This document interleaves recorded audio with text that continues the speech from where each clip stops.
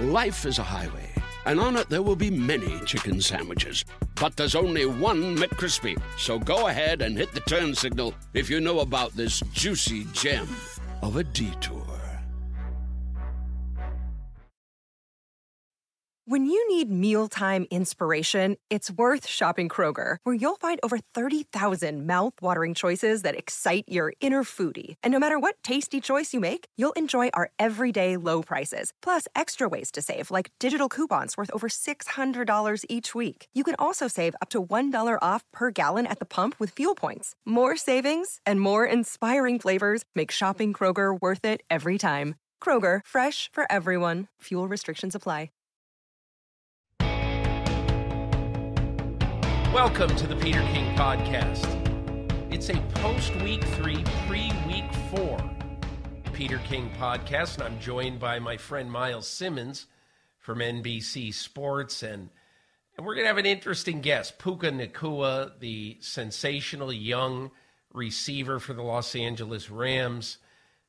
After 3 weeks, he leads the NFL with 30 receptions, which, when you're the 177th pick in the NFL draft, the last pick in round 5, you wouldn't figure you'd be leading the NFL in receptions after, 3 weeks of the season, entering the month of October. But here we are. So we'll be joined by Puka Nacua in a few minutes. We're also going to discuss some very interesting events in the NFL, and not just good ones. But, Miles, I'm afraid at some point in this podcast, we're going to have to talk about the Denver Broncos and Chicago Bears, who, by the way, will have a playoff preview Sunday at Soldier Field that I'm sure everyone just can't wait to see. Good morning, Miles Simmons. How are you? I'm doing well, Peter. Probably not as well as Travis Kelce is, considering everything that's been going on with him this weekend. But I did enjoy the Taylor Swift lyric references in your column. I thought that was very funny. And I didn't think it was too much even before you cried uncle on yourself. Well, I think one of my favorite ones from the column from Football Morning in America this week is when I discussed how the Bears had been full of optimism this offseason. They went out and got a franchise receiver. They were all optimistic about Justin Fields. And I said, now it has all come crashing down. And it looks like a replay of 2022 when they were awful and they earned the first pick in the NFL draft. And as I said about this year, looking forward to the first pick of next year's NFL draft, I remember it all too well. So, anyway, Miles, let's not start on a lousy note. Let's start on a bright and cheery note, because I thought I was totally into the Monday night games, even though I go into Monday fairly exhausted because I have a very long Sunday night, but I managed to stay awake, and I thought that both of these games were very interesting games. And let's take the second one first. The Cincinnati Bengals, everybody is going to say after a game like that, geez, what's wrong with them? 19-16. Burrow just doesn't look like himself. Well, no crap, Sherlock. He's not himself. And, so at this point, you have to just assume that the Bengals, in order to win this year, in order to contend to win this division, in order to be a troublesome team come January and February, they're going to have to play 19-16 games, which was the exact score from Monday night. And Miles, I want to give you just one statistic from the first 3 weeks of this season. The Cincinnati Bengals, one of the high-powered, explosive offenses in football over the last 3 years, great offensive team, have now had 32 offensive drives this season and scored 3 touchdowns. Now, I will just say that that is not going to be good enough. But it may have to be good enough, and the Bengals may have to play games in the teens this year to win. Your thoughts? Well, the issue is that Joe Burrow is not healthy, right? And I think that we all understand that what we're watching when we see Joe Burrow is not the Joe Burrow that we've come to expect. I mean, I was texting some folks who were like, man, are the Bengals doing a disservice by playing Joe Burrow in this game? Because he clearly cannot move the way he's used to moving. He clearly cannot plant and throw the ball down the field the way he's used to planting and throwing the ball down the field. And I mean, look, I have so much respect for Raheem Morris and everything he does with that Los Angeles Rams defense. But right now they're playing with Aaron Donald and 10 Aaron Donettes. I mean, I don't really know, a lot of what they're doing on defense. Like that's what the personnel is. And like, they've got some guys that can get better and that can grow. And that's what they're trying to do. But at the same time, when you can't get the ball to Jamar Chase down the field, which is what we're used to seeing, right? When you can't get the ball to T. Higgins down the field, and for whatever reason, T. Higgins needs a hand transplant. I mean, these are the kinds of things that now the Bengals are going to have to get themselves through. So, like, I think you're right that right now they've got to gut through games. That's what they were obviously able to do against the Rams on Monday night. That's good for them. But if there's a team that can really get after Joe Burrow with a consistent pass rush, like we saw with Cleveland in week 1, and like I think Tennessee may be able to do coming up in week 4, that's going to be a real issue for them because Burrow just cannot really move, doesn't have that mobility to stay alive in the pocket, keep things going, and then find Jamar Chase or Boyd or Higgins down the field right now. I mean, look, I applaud Zach Taylor, Brian Callahan, coaching staff there for putting together a game plan in which they try to get Jamar Chase. There's one play that this was called a forward pass, but it basically was a sideways or almost backward lateral where he caught the ball 4 yards behind the line of scrimmage over on the left sideline, and he just got swarmed. And you say, well, geez, why would you do that? Well, they're trying to get the ball to Jamar Chase in space. And, sometimes it's going to work, sometimes it's not going to work. And the interesting thing about the way the Bengals are going to have to play this year is that this team's had a good defense. And I thought Lou Anarumo last year got absolutely short-shrifted in the head coaching searches around the league.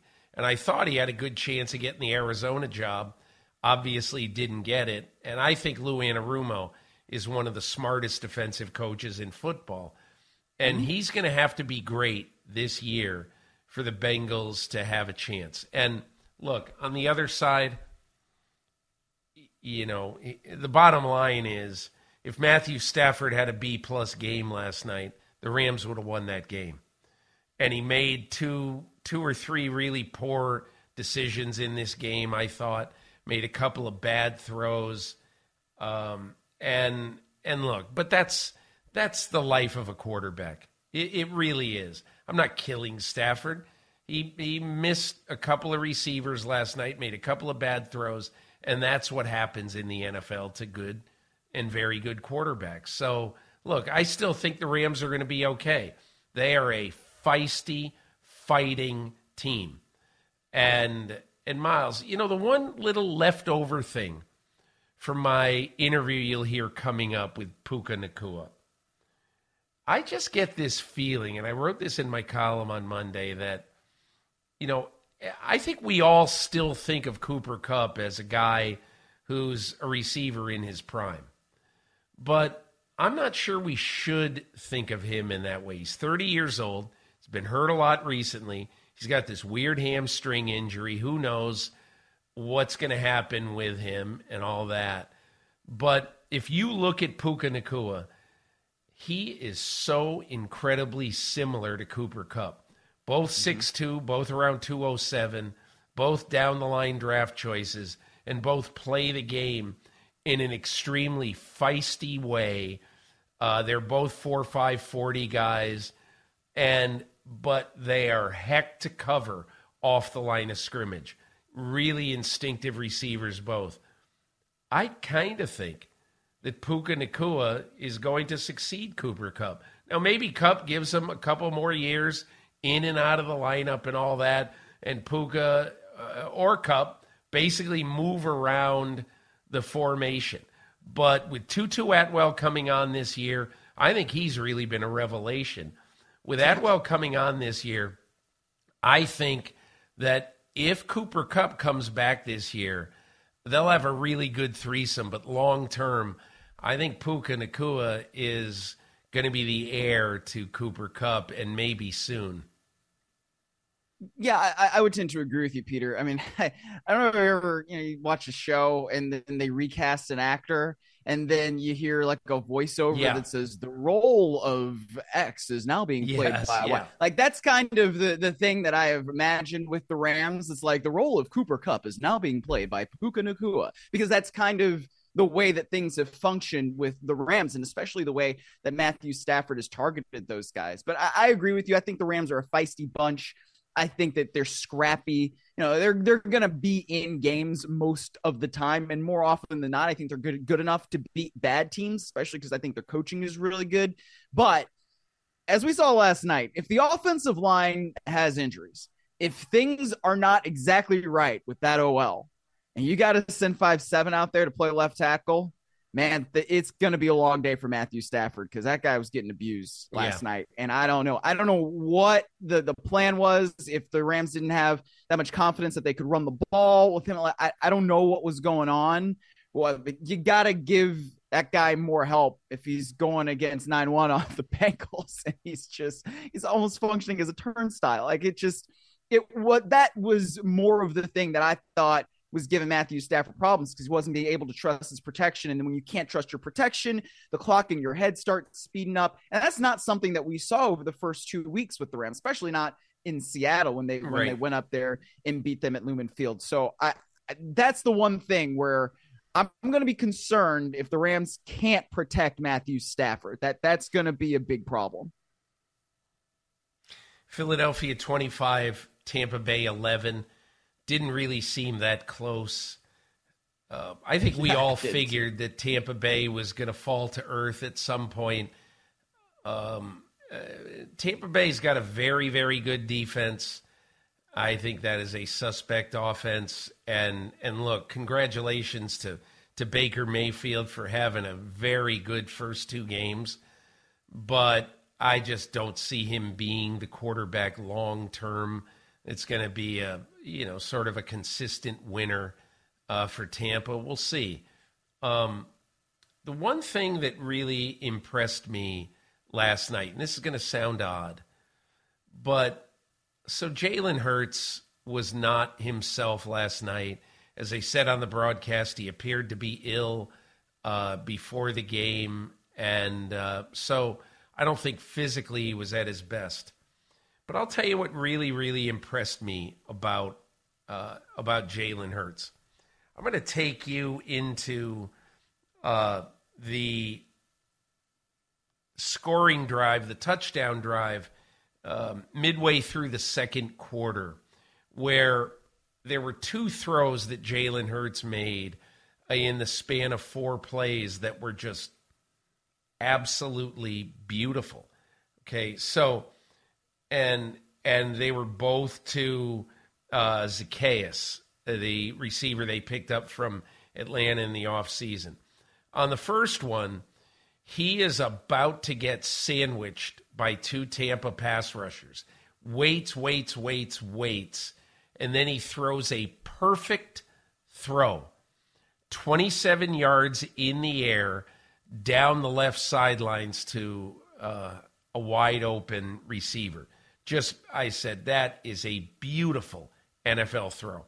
And then 3 plays later, Greg Gaines of the Bucs has him in his sights. He is a millisecond. Jalen Hurts is a millisecond from getting creamed by a 310-pound tackle. And he waits, and releases the ball at the last possible second. Again hits Zacchaeus, this time for a long touchdown pass. And I just said to myself, all you have to do to know that Jalen Hurts is a great football player is to watch those two plays. I was so impressed with him on a night where he didn't have his best stuff. And look, the Eagles have been stopping and starting and stalling a few times in the first 3 weeks. And I think it's fair to say, is this team as good as we thought it was? And I definitely think it is, and it will be the rest of the way. I think it's going to be a Philly-San Francisco battle to the end in the NFC. We'll see. Dallas still is going to have something to say about it. Detroit might. Other teams, obviously. But I really like what I saw on a night when he wasn't feeling great, when he didn't have his best. He had enough to make big plays to help Philadelphia win that game. What I've loved about Philadelphia the last couple of years, Peter, is that they are so adaptable. Right? If one thing is not necessarily working, or if a team on offense, if a team is like, okay, we're not going to let you run the ball today, then usually Jalen Hurts is able to say, all right, well, I got Devontae Smith, I've got A.J. Brown, I've got Dallas Goedert, I've got enough guys where that's fine. Like, we'll be able to adapt and adjust, and we'll be able to pass the ball down the field. Now, their passing game has not been as strong as I would have thought coming into this year, based on, the fact that you've got a lot of the similar personnel. Brian Johnson moving up from QB's coach to then offensive coordinator. Yes, it's a different play caller, but he's still well-versed in the system and all that. And I thought that the continuity there would be able to help them a little bit more than it has so far. But I think the way that they run the ball and the way that they can so obviously control the game through that, and it's exactly what they did last year. Oh, man, we don't want you to pass it today. All right, well, we'll throw it. We've got one of the best offensive lines, if not the best offensive line in football. We'll part the Red Sea for Swift and have him run behind Kelsey. And oh my goodness, look at what we're doing here. So that's one of the things that I love about Philadelphia. And it's why I think that they are going to continue to be one of the top two teams in the NFC, or one of the top three, if I were going to go by my preseason predictions. But why should we do that? So there's a really good vibe, I think, coming out of Philadelphia, because even when you don't have your best stuff, even when you don't have your proverbial fastball, and you can still control the game and win as they did, I think that that's really good news for the Eagles going forward. Look, I think the most interesting thing about what we've seen in the Eagles the first 3 weeks is that Jalen Hurts has been good. Hasn't been great. Yeah. But what you've seen in this running game is greatness. And for anybody who wondered after they let Miles Sanders walk, and we've talked about that on this podcast, anybody who was concerned about him, I mean, first 3 games of the season, 557 rushing yards.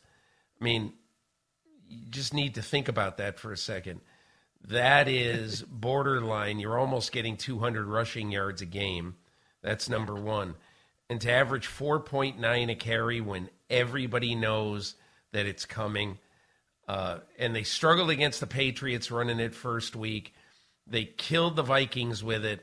And they ran it consistently, successfully against Tampa. So, look, this is a team that if Jalen Hurts is playing B- football, is still going to be able to win and win decisively because of an excellent running game. Miles, I don't think anybody could think any different after watching week 3 than to say that the best team in football right now is the Miami Dolphins. And to put up 70 when, first of all, you're already without 2 of your top 4 running backs, injured before the season, Jeff Wilson most notably. And on Sunday, they're without Jalen Waddle, their number 2 weapon next to Tyreek Hill. And so you're already missing something. Your pass-catching tight end is a guy who nobody's ever heard of. I think Dalton Smythe. His last name is Smythe. I always forget his first name. And you're basically asking a bunch of skill players like River Craycraft and Alec Ingold and Dalton Smythe and whatever. You're asking these guys to pick up a lot of slack, and they did, in part because of, what Raheem Mostert and Devin Achane did in this game. Just a very quick note. So I wrote the lead to my column about the Dolphins, a very short lead, but I wrote the lead to my column about the Dolphins, and the lead of the column was about how Devin Achane actually pronounces his last name Achane. And I had heard from the Dolphins and also online when I looked it up, I knew I was going to talk to him after the game, that he seemingly pronounced his name Achane. And but I wasn't positive, so I just asked him after the game, hey, let's just make sure I got the pronunciation of your name correct. I said Achane. He goes, no, Achane. I said Achane? He said Achane. So I wrote that, and all of a sudden the the Dolphins have to issue this clarification on the pronunciation of his name because obviously they called Devon. They called him, and he said, yeah, it's Achane. But I didn't think the pronunciation of a name would get as much attention as it did. But look, this guy's going to be good. He's really fast. He lasted in the draft way too long, and he's a great example of why NFL teams don't pay running backs. But saying all that, Miami right now, to me, I named Mike McDaniel my coach of the week in my column this week for a very simple reason. After I saw the no-look shovel pass, sort of a weird wide motion that Tyreek Hill goes on, and for all the world to see, everybody thought at the beginning of that play that Tua Tagovailoa was simply going to pitch it or hand it to Tyreek Hill on his way by because he's staring right at him. And then he pitches it right to Achane, who runs for a touchdown. And that just says to me, A, how much confidence Mike McDaniel has in his quarterback, first of all, to make a play like that, and how imaginative Mike McDaniel is. Look, I don't know if they can stay healthy for the next 14 games and then into the playoffs, but they are a tough team to beat right now, these Miami Dolphins. Yeah, they've been playing really well. And Peter, they've shown it in three different spots, right? They came out here to Los Angeles week 1, played a tough game against the Chargers, ended up winning that. Right. Then you go to New England. That's always going to be a tough place to play no matter what's going on with the Patriots. And then they beat them. Right. And you come home and you don't have Jalen Waddle and you still put up 70 points. It's ridiculous what the Dolphins have been able to do. And they don't have some of their best guys out there on the field. They don't even have Jalen Ramsey. Right. And that, to me, Jalen Ramsey, I thought was going to be, that defense is going to take off if they have Jalen Ramsey because they got Vic Fangio and all this and that. And when they didn't when they're not going to have Jalen Ramsey for so long, I thought, well, that's going to take something away from that defense. But man, I know that, you're going against the Broncos, and the Broncos aren't, let's say, the 07 Patriots right now.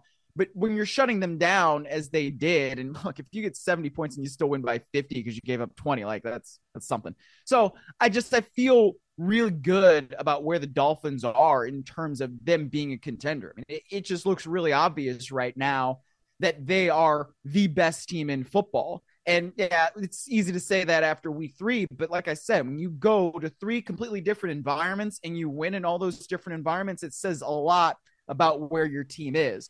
So you have to hope that Tua Tagovailoa can stay healthy, because if he does, then yeah, the Dolphins are going to be there. They're going to be there all year. This is going to be a really interesting game with Buffalo coming up this week, Peter. Miami Dolphins have scored more points in the second quarter than 6 teams have scored all season. So there's that. Let's just spend a minute talking about the Denver Broncos. And look, we all saw there's another team at play in that game. And I thought one of the most interesting things was after the game, a Denver TV person stuck a camera in the locker of Garrett Bowles, the left tackle of the Denver Broncos.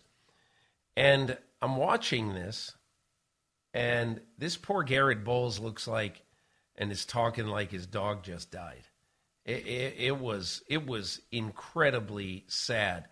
And so I just started to think to myself, Sean Payton's got a 4-hour flight home from Miami to Denver.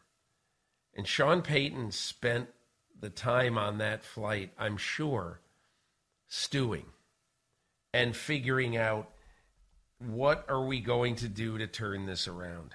Now, I don't know what he's going to do to turn this around.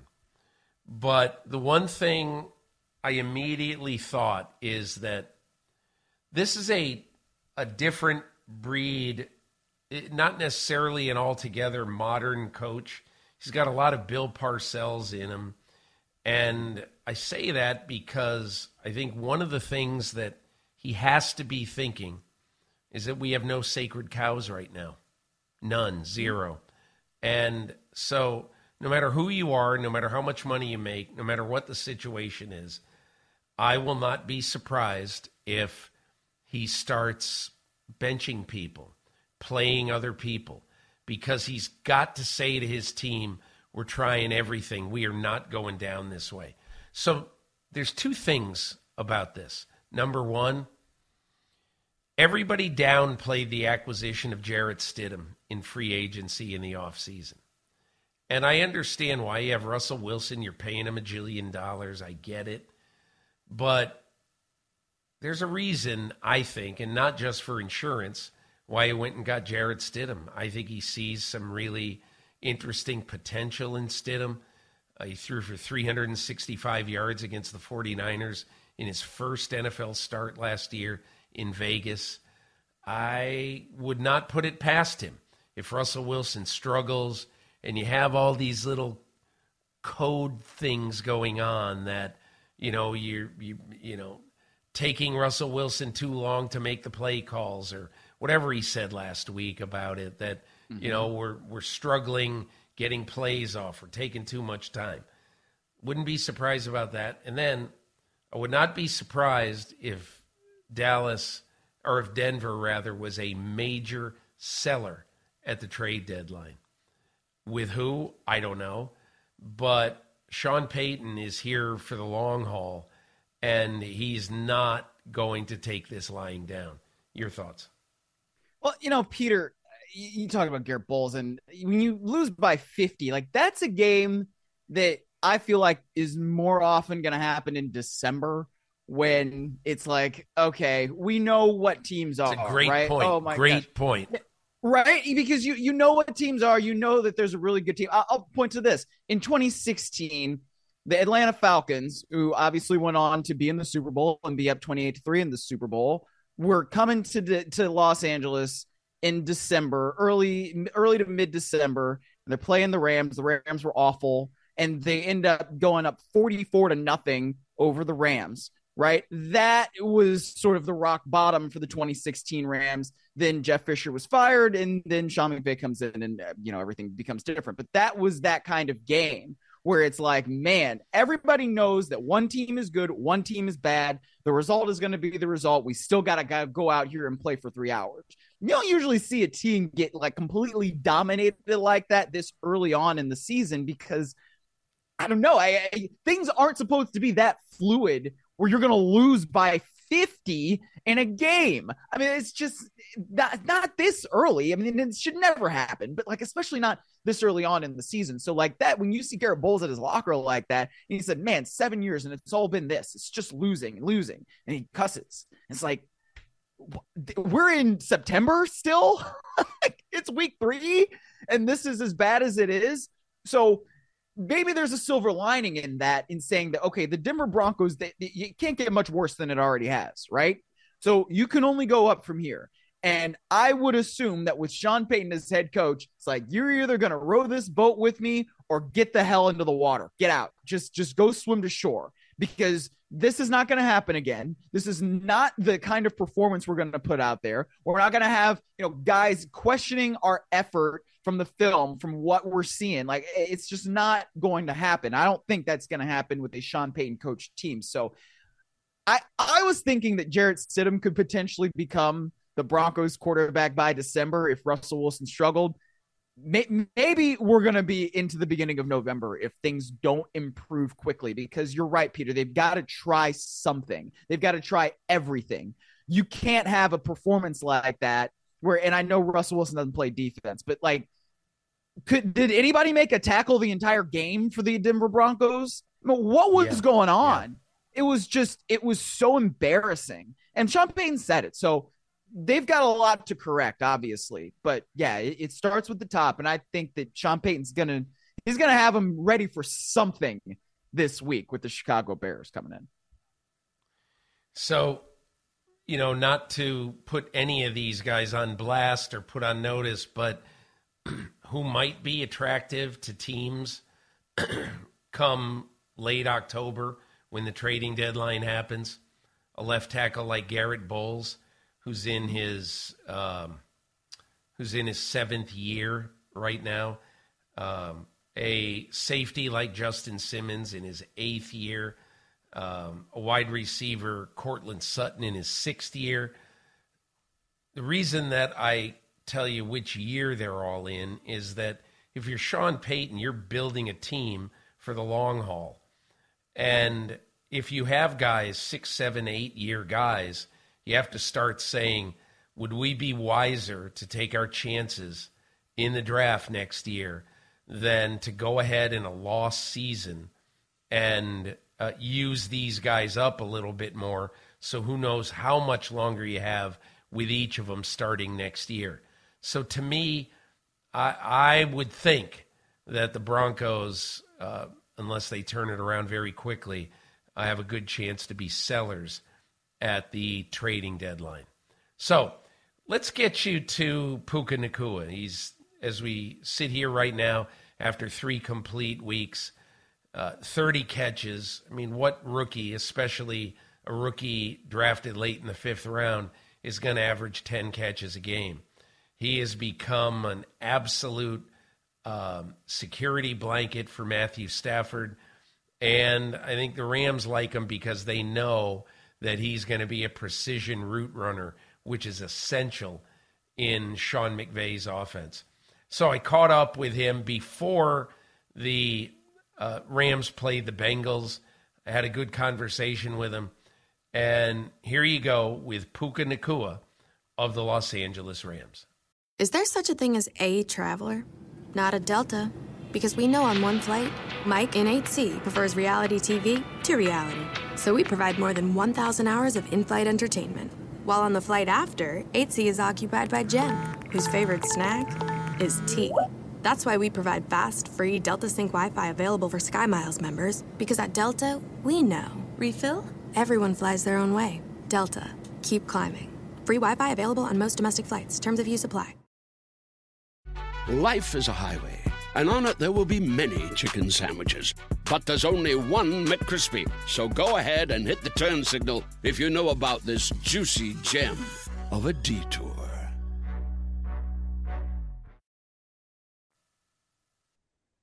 So happy to be joined on the podcast this week by Puka Nacua, the record-setting wide receiver of the Los Angeles Rams.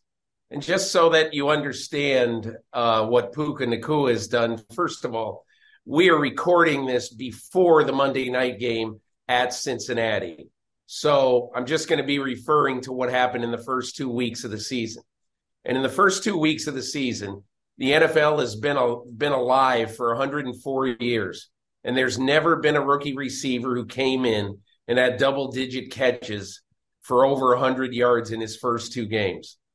Puka Nacua has had a 10 for 119-yard game in his debut in Seattle, and then he had a 15 catch game for 147 yards in game number 2 against the 49ers. And Puka Nacua, I really appreciate you joining me on the podcast. Thanks. Thanks for having me on. Okay. Puka, I have to tell you, did you know that you're the only player in NFL history with the first name of Puka? No, I don't think you had to tell me that one. I think I can tell. So can you tell me a little bit about your nationality? What's your family background? Puka Nacua. So the last name Nacua is actually Portuguese, but my mom is full Samoan and my dad is Hawaiian, a little bit of Portuguese, and my dad was a good little mix. He grew up in the Big Island in Hawaii, so a little bit of everything. Wow. So I'm so curious about so many things about your life, but did you grow up really loving football? Tell me about how you grew up, where you grew up. I think Orem, Utah, if I'm not mistaken. But tell me about how you grew up, where you grew up, and how did you get to be a big football fan and big football player? It really started in my home. I come from a big family. I have 5 brothers and 1 sister. So at a very little age, all my older siblings were playing sports, involved in football and basketball. So as my earliest memories of me being a tackling dummy in the backyard for my older brothers and just getting hit. I had all the pads on. My brother were just running drills. My dad's got us lining up drills in the backyard. And I was just getting hit left and right. So playing football is something. I feel like it's one of the things I've known. I can go back to my earliest memories, and it's been along my life journey the whole time. And so I'm blessed to do that. It came from watching my older brothers and my love for the game of football, and from my dad, who's my first football coach. My older brother Samson was the starting quarterback for our team, and I played like left tackle. I'm 3 years younger than my older brother Samson, so all these guys are a lot bigger than me. But I'm playing left tackle. Oh, wait a minute. How did you end up at left tackle? You're telling me my dad and older brother were the head coach. They set me up. They're trying to make sure that my older brother, the quarterback, was trying to be protected. But I wouldn't say I did my best job. I wouldn't say I was the best left tackle out there. But it made it so fun that whether I got pancaked or I did block somebody, I saw my brother in the end zone, and that filled me up with so much excitement and joy. Like the kid, whether he was laying on top of me saying, "You stink," and I was like, "Hey, my brother's in the end zone, so why am I mad?" So when did you start playing wide receiver? Not till my 8th grade year. Right before going into high school was my first time kind of playing receiver. I hit a little bit of a growth spurt and probably got close to around 6 foot. So I was just getting just taller than most guys at that age. So I started playing receiver and kind of took off from there. So, and then when you got to high school, were you only a wide receiver? Did you do anything else in high school?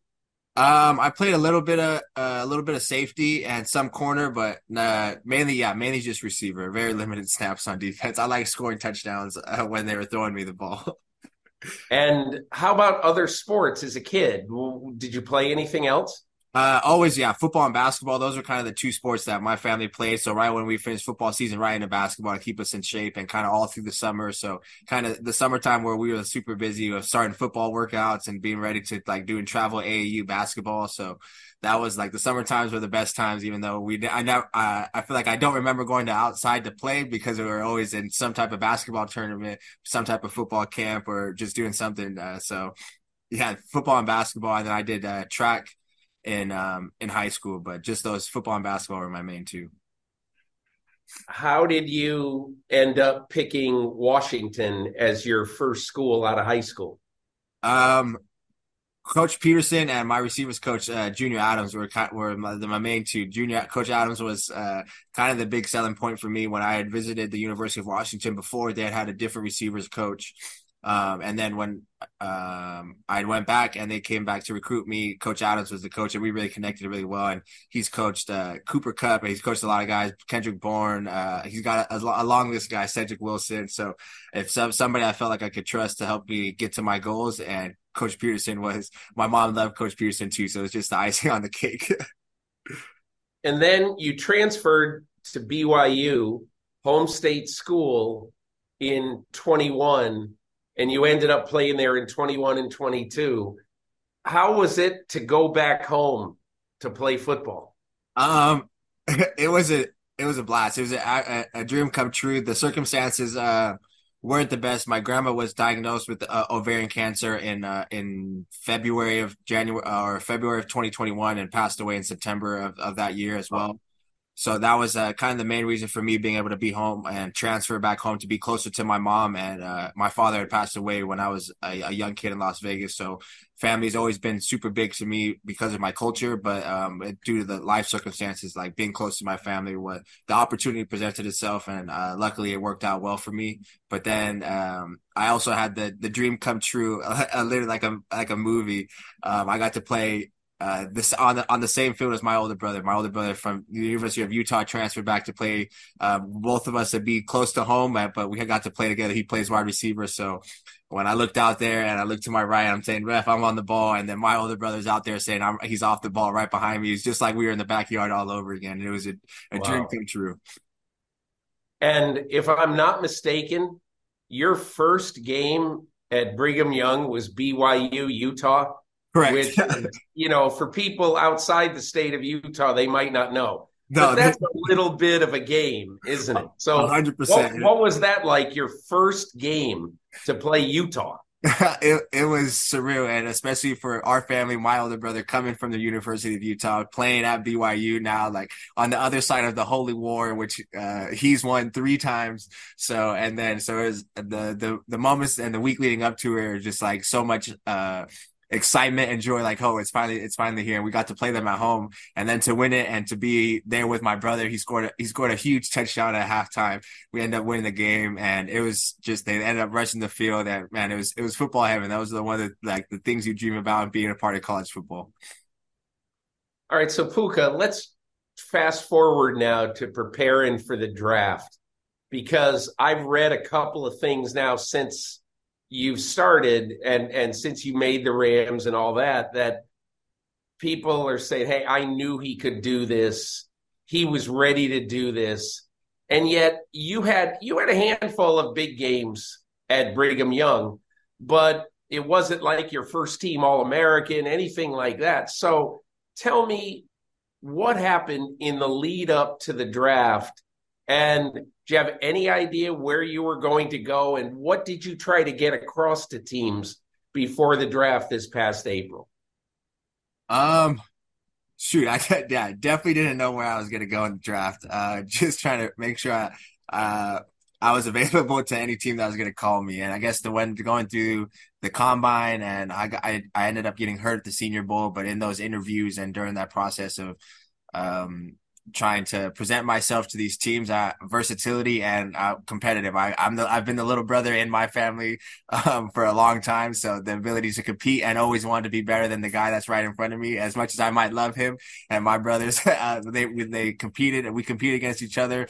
And then we would go home and we'd eat dinner at the same table and love each other. So I think that encompasses the game of football, especially in the locker room, of being able to compete against these guys to the maximum level, but then also have the camaraderie and the brotherhood that is involved in the game of football.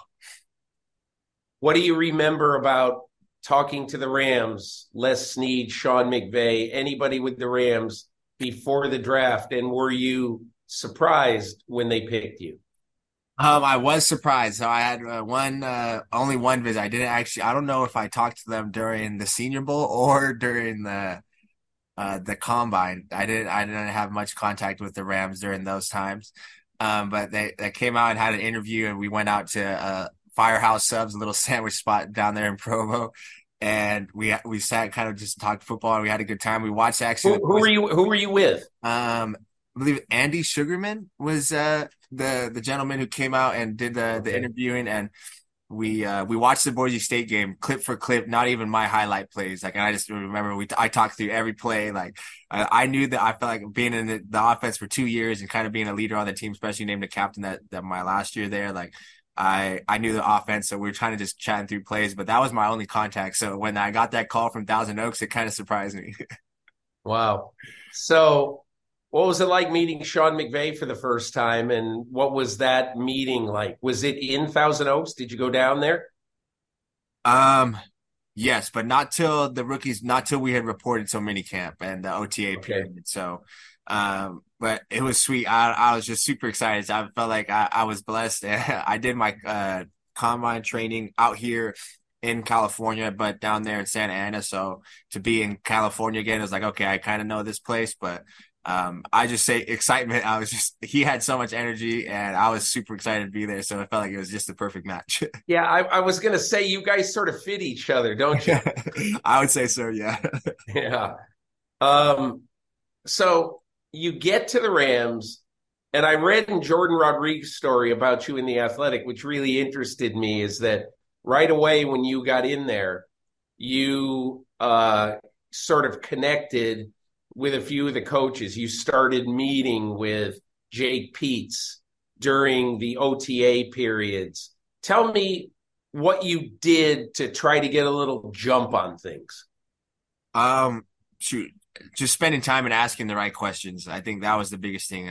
Knowing that I guess this was the only thing I had to do. I hadn't found a spot. I'm staying at a hotel, not sure if I'm going to make the team, and just knowing I got to show up to the facility every day and prove that I belong here. So after we're getting done with practice or the rookie workouts and our meetings, just head right to Coach Pete's office, like you said, and we were sitting down and we would go. It started as the simple as it could be, like, hey, you're the Z, here's the Y, here's the F, here's the X. Like, this is where they all line up. We're drawing it up as simple as it could be on the whiteboard, but just kind of, and then it just progressed from there when we started kind of doing our walkthroughs and our jog throughs and actually getting live reps and then having coachable moments. So I really do thank Coach Peetz and our staff, KJ and Coach Yarbs, and the list goes on and on of guys who have been in those rooms to be able to help me and kind of break it down so I could ask the questions to better understand, so I could go out there and play full speed.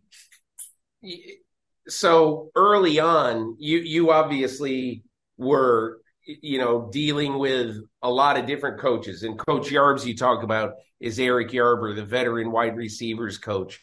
So tell me just a little bit about how you tried to just totally digest everything in this playbook, because that is sort of the book on you. On opening day, Matthew Stafford, was confident that you knew what you needed to know in the game plan that week to go up to Seattle and for him to rely on you. How much did you study? Take me into that whole process. Sure. I guess it's the game plan that definitely Coach McVay helped build, but then I just on my part, I feel like is easy. I'm getting a lot of information, definitely from different sources, but I look at the leaders that I have and the mentors that I have around me of Matthew Stafford and Cooper Kupp. And then even to the guys like Tutu and Van, like guys who have been in this offense, and the communication that they have. Like I'm in there trying to remember. I'm getting the call sheets and drawing them out, and in the film room asking the questions when we're going over the tape. But when the bullets start flying and we're going full speed, it's definitely a different thought process. So being able to communicate with those guys, and they help me a ton. But I'm always super grateful for those guys, because they communicate at the highest level. And Matthew and especially Coop, those guys, like the level that they communicate and the ability to understand it, they make it so easy. So I'm super grateful for those guys. Did you have a moment with Matthew Stafford before the Seattle game, the first game of your career? Did you have a moment with him where he said, dude, you're getting the ball, you better be ready? I mean, what did he say to you, if anything, before that first game? Nothing really, I guess. There was no kind of exchange in between us. I guess more after the game, after every play, especially when he throws me the ball, I always obviously catch transition and make sure I can get the yards, and I'm holding on to the ball. But whenever, because he's waiting for the next play, he's always kind of outside the huddle. I always kind of look back and see if I can give him a quick little thumbs up, or he'll look at me and give me a thumbs up or something. Like we'll have eye contact, and he'll just kind of give a nod of affirmation or like a nod of acknowledgement, and that's always good enough for me. Or that's always the best feeling of hey, if he gives me a thumbs up, I feel really good. But if he just gives me the quick nod or something, okay, I did good. I did good enough. There could be better. Yeah. Did anything surprise you about that first day in Seattle? Here you are in the loudest stadium in all of football, and you had this incredible game and all these catches. Did anything surprise you that day? Yes, number 54 on the other side is Bobby Wagner. Yeah, is really big and he hits hard. The guys hit harder than it looks on TV, that's for sure. But it's funny. I guess none that would surprise me. The one thing, my family number is number 12. It's what I wore in college and in high school. It's kind of just my siblings have all had at some point maybe more than number 12. So I remember mentioning it to Coop because I didn't know that the home of the 12 is the Seattle Stadium. And so I remember going to him. I was feeling just super confident, felt really prepared. The people that around me just giving me reaffirming positive energy and stuff like that. I remember saying to Coop, like, hey, they don't know that like 12, like that means something to me. Like that means they're cheering for me. Like I'm still like in my head, I'm mentally like, I'm number 12, like the home of the 12. Like they're saying like they want 12 to do good. Like I'm thinking that's me. Obviously Van is number 12 too, but I'm like, they don't know. Like I've been number 12 my whole life. So it felt like I was at home. Like whether they were cheering for us or not, I felt like I was in the right place and they were all cheering for me. Puka, I've got to ask you, in your wildest dreams, being the 177th pick in this draft, could you have imagined these first 2 weeks being the way they've been? Not one bit. That's what makes every moment so sweet. As much as I have been dreaming to be in this position of playing in the NFL and dreaming of obviously the most success, like everything that's come, not knowing how it is going to come and just trying to enjoy every day as it is, it makes it that much more sweet. What have you learned about yourself in the first, say 3 or 4 months as an NFL player? What have you learned about yourself that has been very, very valuable in you doing as well as you have? I think having my own silent confidence. I'm not a big vocal guy. I feel like I don't really say too much, not very flashy either. But to have that confidence in yourself that I do belong here and the work that I put in will help me stay here, and kind of to walk in with that and do the things that are necessary to earn that confidence, and then kind of just trust. I trust number 9 out there so much that I feel like I could catch the ball with my eyes closed because I know that he wouldn't put me in a situation that wasn't the best for me, and he's putting his elite ball placement. I trust Coop so much that when he's telling me, hey, that the defender's going to be like this in the coverage, or like the lineman might fall this way, so like you can go this way. Like I trust those guys, obviously because they've done it so much, but the way they communicate and help me understand, like, hey, this is how it can be done. This is like, and they're showing, so it makes playing the game of football so much fun. I think what is cool about your story is that I really think in the NFL so often, Bill Parcells used to say this, Hall of Fame coach. He goes, I don't care who you are. I don't care where you were drafted. I don't care how much money we spent on you. When you get in this room, and he meant the room the first day of training camp, when you get in this room, you're all the same to me. And all I do is go by what I see. I don't do anything else. And I would think, looking at your story, you have to kind of feel that that's how Sean McVay, Les Snead, Eric Yarber, all these coaches and the front office is, they go by what they see. And they saw a guy who was doing everything right, and so they gave you a chance. How do you feel about that? I feel like you hit it right on the nose right there. I'm blessed to be where I am. I'm grateful for the people around me and in this facility for believing in me. And I'm blessed. Puka Nacua, thanks so much for taking this time and kind of telling America a little bit about who you are. I really, really appreciate it. Thank you. Nice to meet you, and thank you for having me on.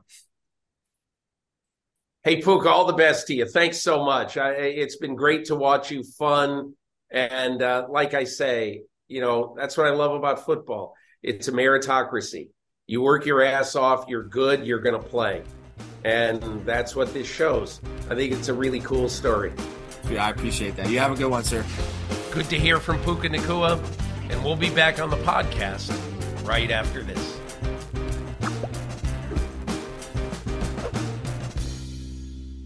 At Delta, we know Mike in 8C prefers reality TV to reality. So we provide more than 1,000 hours of in-flight entertainment. On the next flight, 8C is Mandy, a foodie. So we offer all types of food options. Because at Delta, everyone flies their own way. Delta, keep climbing.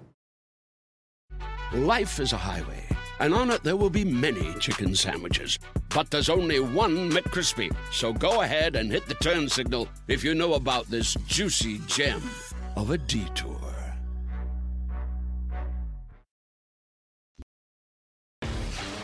So, Miles, I think one of the interesting things that we've seen in the NFL so far this year, and I'll call this section of the podcast, I'm going to call it We'll Never Learn, Will We?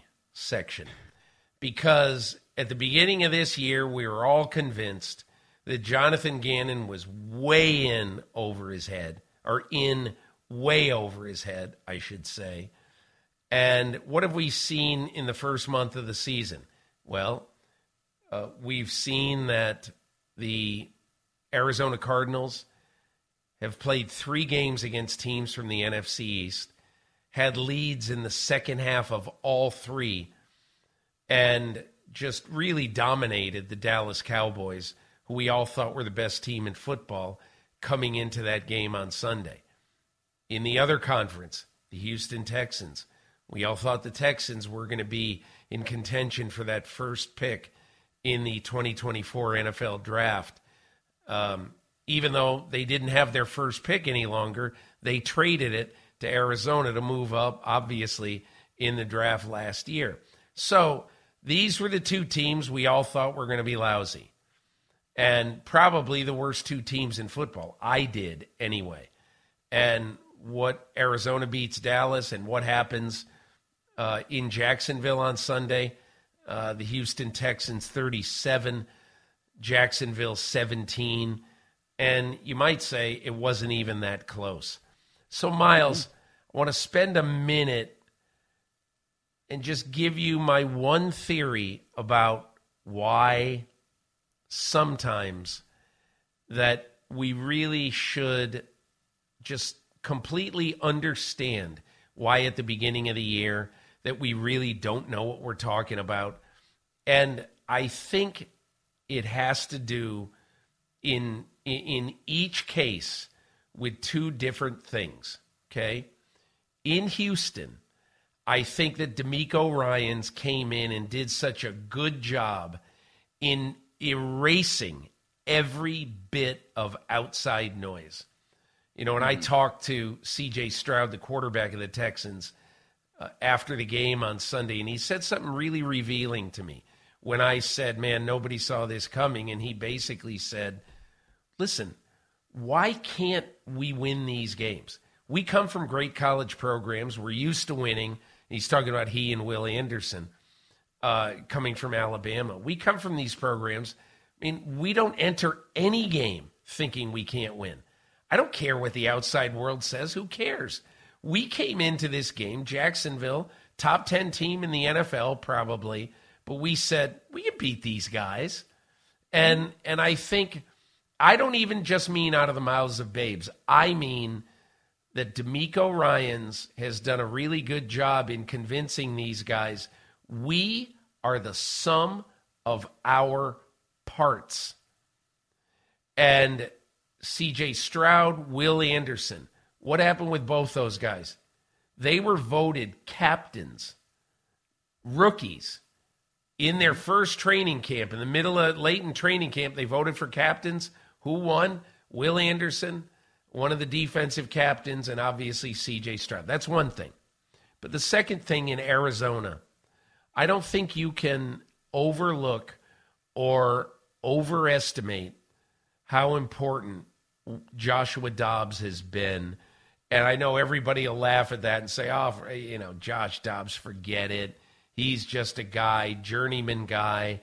7 years in the NFL, that was his first win. But just watch the last couple of weeks particularly how Josh Dobbs has played. He looks like he belongs.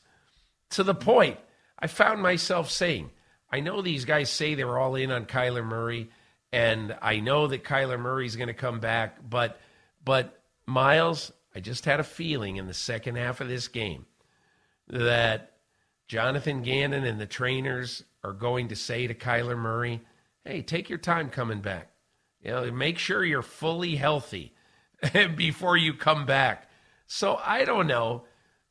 The teams we thought were bad are not bad, and those are just a couple of reasons why I think both of those teams are a lot better than we thought they were. You know what's interesting to me, Peter? I'm thinking about Jonathan Gannon. I'm reminded of Nick Sirianni and the thing that Nick Sirianni said in his first year about the flower, and like it was at a press conference, I think, and everybody's kind of like, what in the world are you talking about? He's talking about flowers then needing to bloom or whatever it was, and I can't remember exactly what the quote was, but it kind of reminds me of what Jonathan Gannon said in that little clip of the Cardinals flight plan show where he's like, did you drive or did you ride the bus? And do you have fire in your belly? And he's like, you look around in the public, you're like, what in the world are you talking about? But Cardinals had some fire in their belly on Sunday, man. I'll tell you that. You take it to the Dallas Cowboys as they did, that says something. So, yeah, the Cardinals have blown some leads, but they've also been in every game. They're not a pushover. They're not going to roll over for them. So they are at least starting to build the foundation of something with Jonathan Gannon, and I didn't necessarily expect that. The thing that I'll say about the Texans, though, I give a lot of credit to Bobby Slowick, and I was nervous for what was going to happen with CJ Stroud when you've got somebody who's a first-time play caller, right? Really implementing an offense and trying to train a quarterback kind of for the first time. And he's with San Francisco and with Kyle Shanahan, and so far I haven't really seen many failures, right? When you leave that system and you go somewhere else. But still, when you've got a rookie quarterback and a rookie play caller, like that's something where you're like, I don't know. But far and away right now, CJ Stroud looks like the best rookie quarterback. And part of that is because, we didn't see, Anthony Richardson or Bryce Young in week 3, fine. But when you're doing the things that CJ Stroud is doing, when you're commanding the huddle, when you're throwing guys open sometimes, right? When you're hitting the open man, you're not turning the ball over. Those are really, really critical things that a young quarterback can do to help put his team in position to win. So I've been very, very impressed by the plan that they've had for CJ Stroud into this season. Because, early on in the preseason, I was kind of like, what are you guys doing? Especially that preseason game against the Patriots, it just felt to me like they weren't giving him enough solutions. And now it more seems like, they were just making sure that he was on the field. And now they're really implementing the plan. So they have always had a plan. It's working. And I give that coaching staff a lot of credit.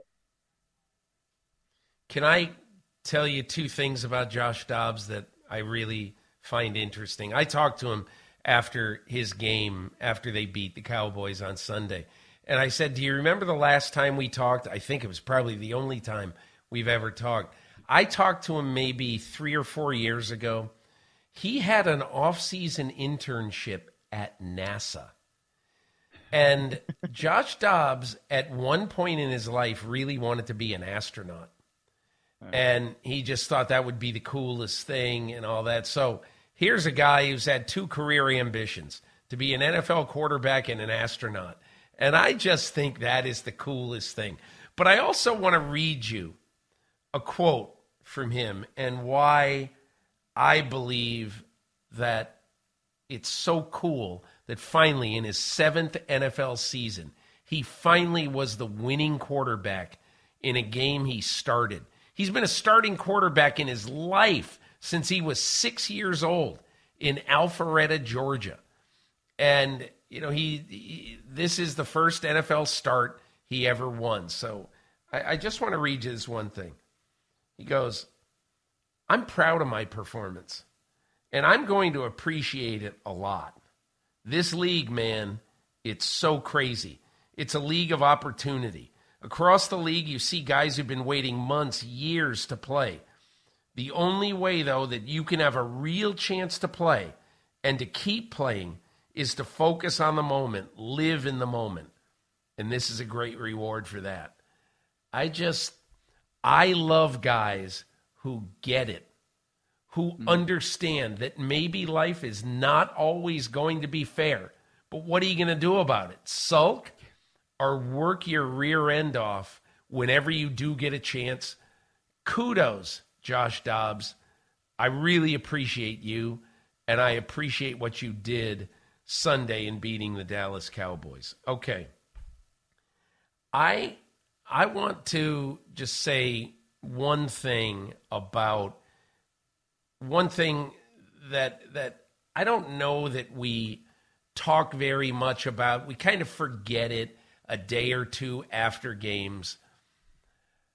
The one lingering thought in my mind, honestly, that I just can't get out of my mind about week 3 is watching Kirk Cousins at the line of scrimmage as the clock ticked down from 37 seconds to 30 to 28 to 25.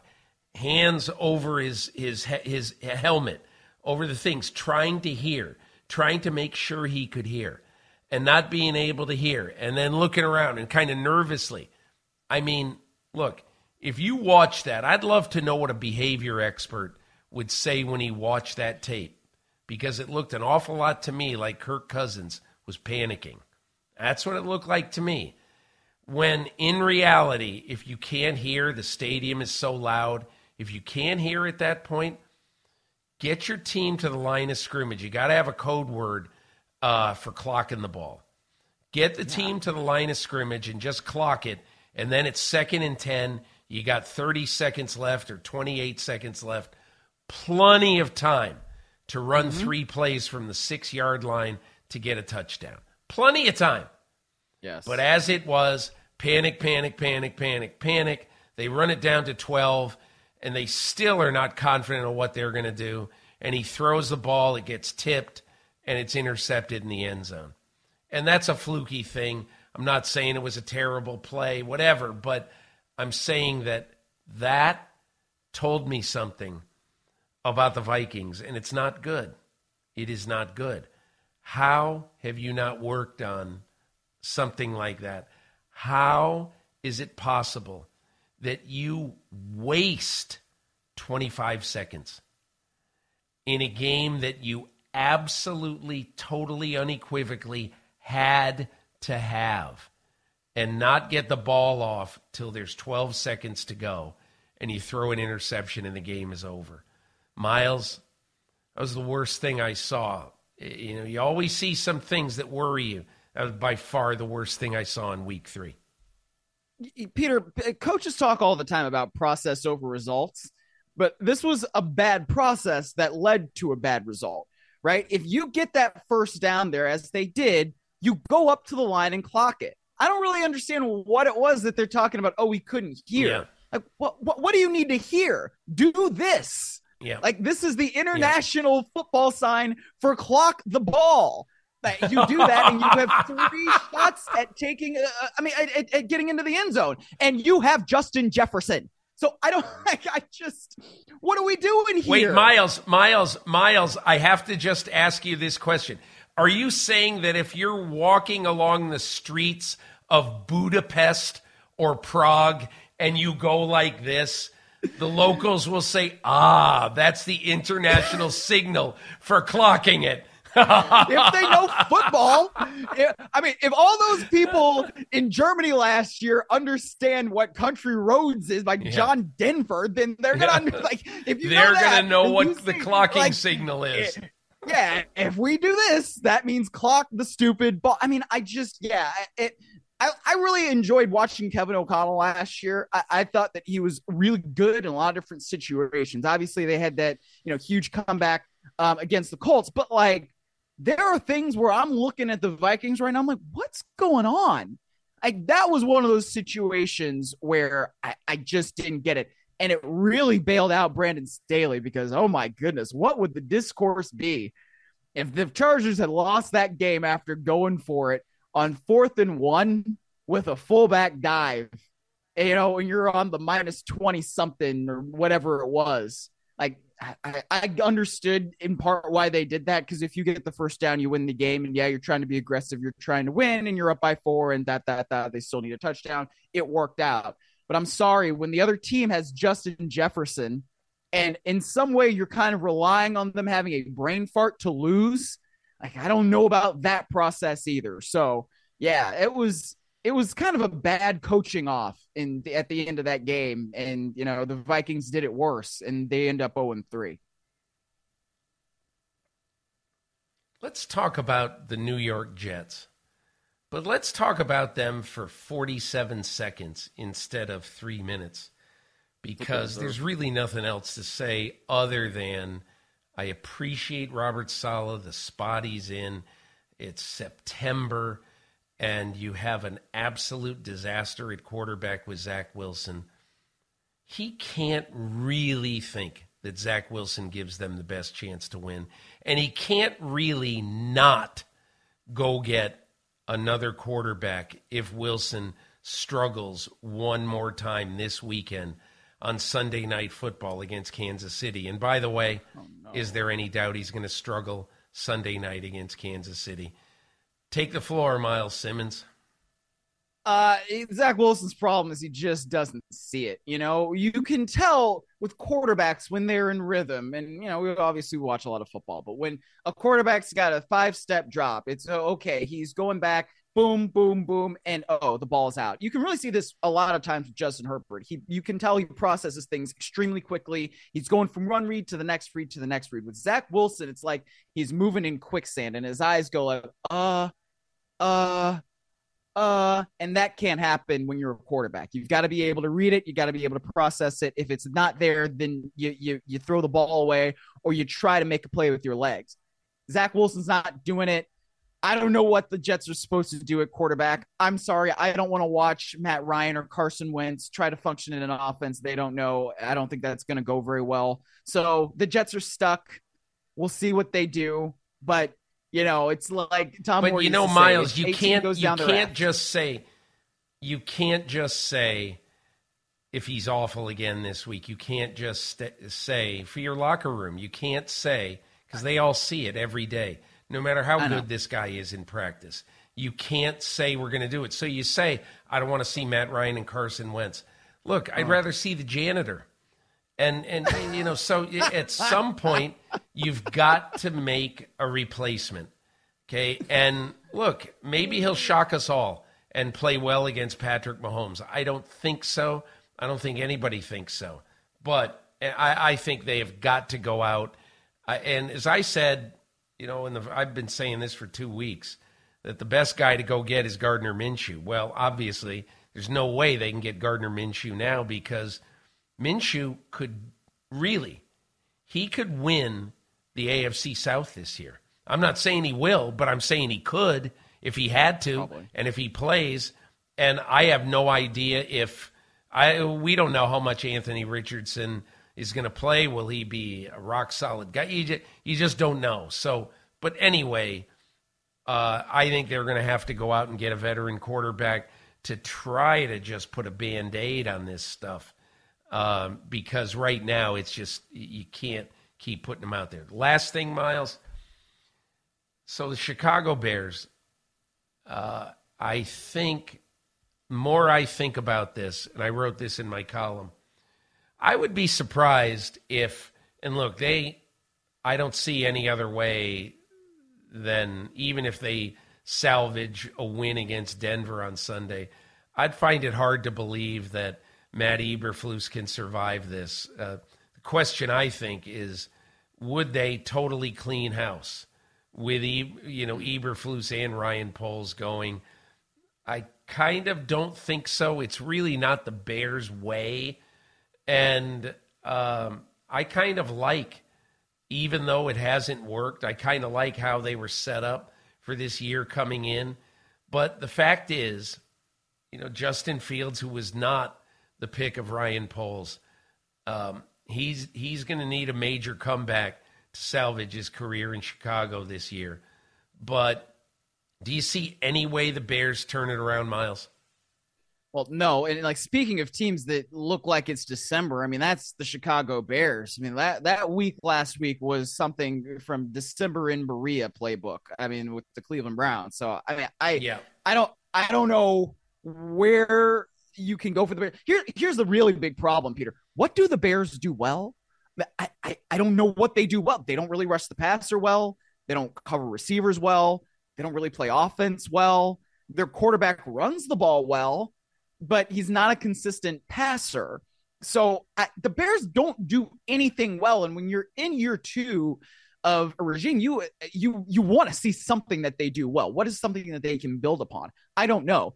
One of the reasons why I was nervous about Bobby Slowick and CJ Stroud is Luke Getsy and Justin Fields. And granted, Luke Getsy did not draft Justin Fields, who was not there, but that's another one of these examples of first-time play caller. And yeah, I know that he and Justin Fields shared a hug on the field last week, I should say. But like, there's things that just aren't working. When the quarterback says, "Oh, the coaching is making me think too much," it's not necessarily saying I'm being coached poorly. But there is a clear disconnect between what the coach is saying and how you're implementing it on the field, and it's not working for you. And so that's a problem, right? I mean, it's like having a boss that you just don't jive with. It happens. It's not the worst thing in the world. Yeah. It's happened to me. I bet it's happened to you before, Peter. Like, these are just things that are just happening in the world. So, when it happens on the football field, it becomes a bigger deal. But I don't think that Justin Fields is saying that he's like, my coaches are terrible, But when the coaching is making you think too much, that's a problem as a quarterback. So, yeah, the Bears don't really do anything well. I don't really know what they're going to be able to do for the rest of the season, but it certainly looks like they're going to be one of the worst teams, if not the worst team in football in 2023. Hope I'm wrong. So, I guess, there's a bunch of other things going on. I guess the last thing I just wanted to say this week on the podcast is that, and I don't mean to be a self-promoter, but I really wish that if you have a couple of minutes, you go see my column this week, Football in America, Monday, September 25. There's a 2,000-word section in there on a guy named Buddy Teevens. Now, Buddy Teevens was the football coach at Dartmouth. He died when the bicycle he was riding was hit by a Ford F-150 truck. That happened last March, and he died last week, due to the injuries suffered in that crash.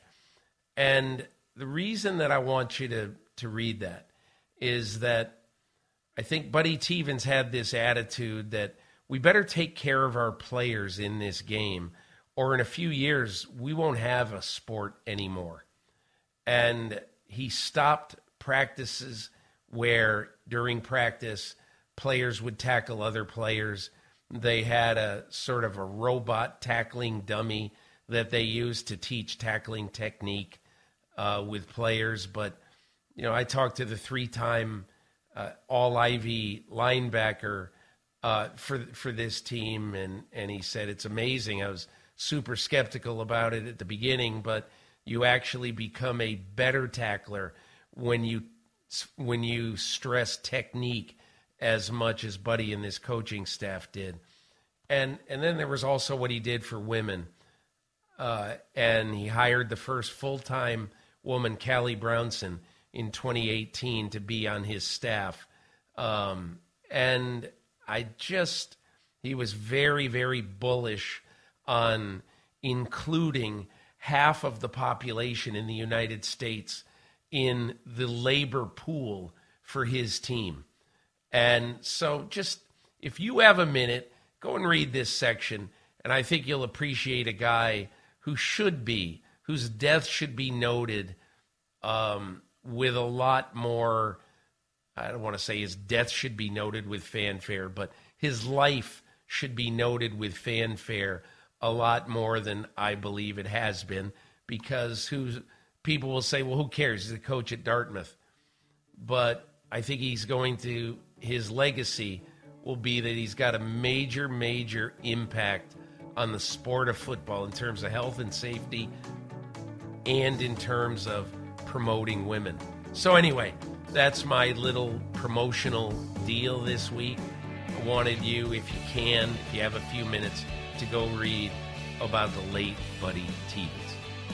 So, thank you so much for joining us this week, Miles Simmons and I, on the Peter King Podcast. Look forward to seeing you again next week, right here.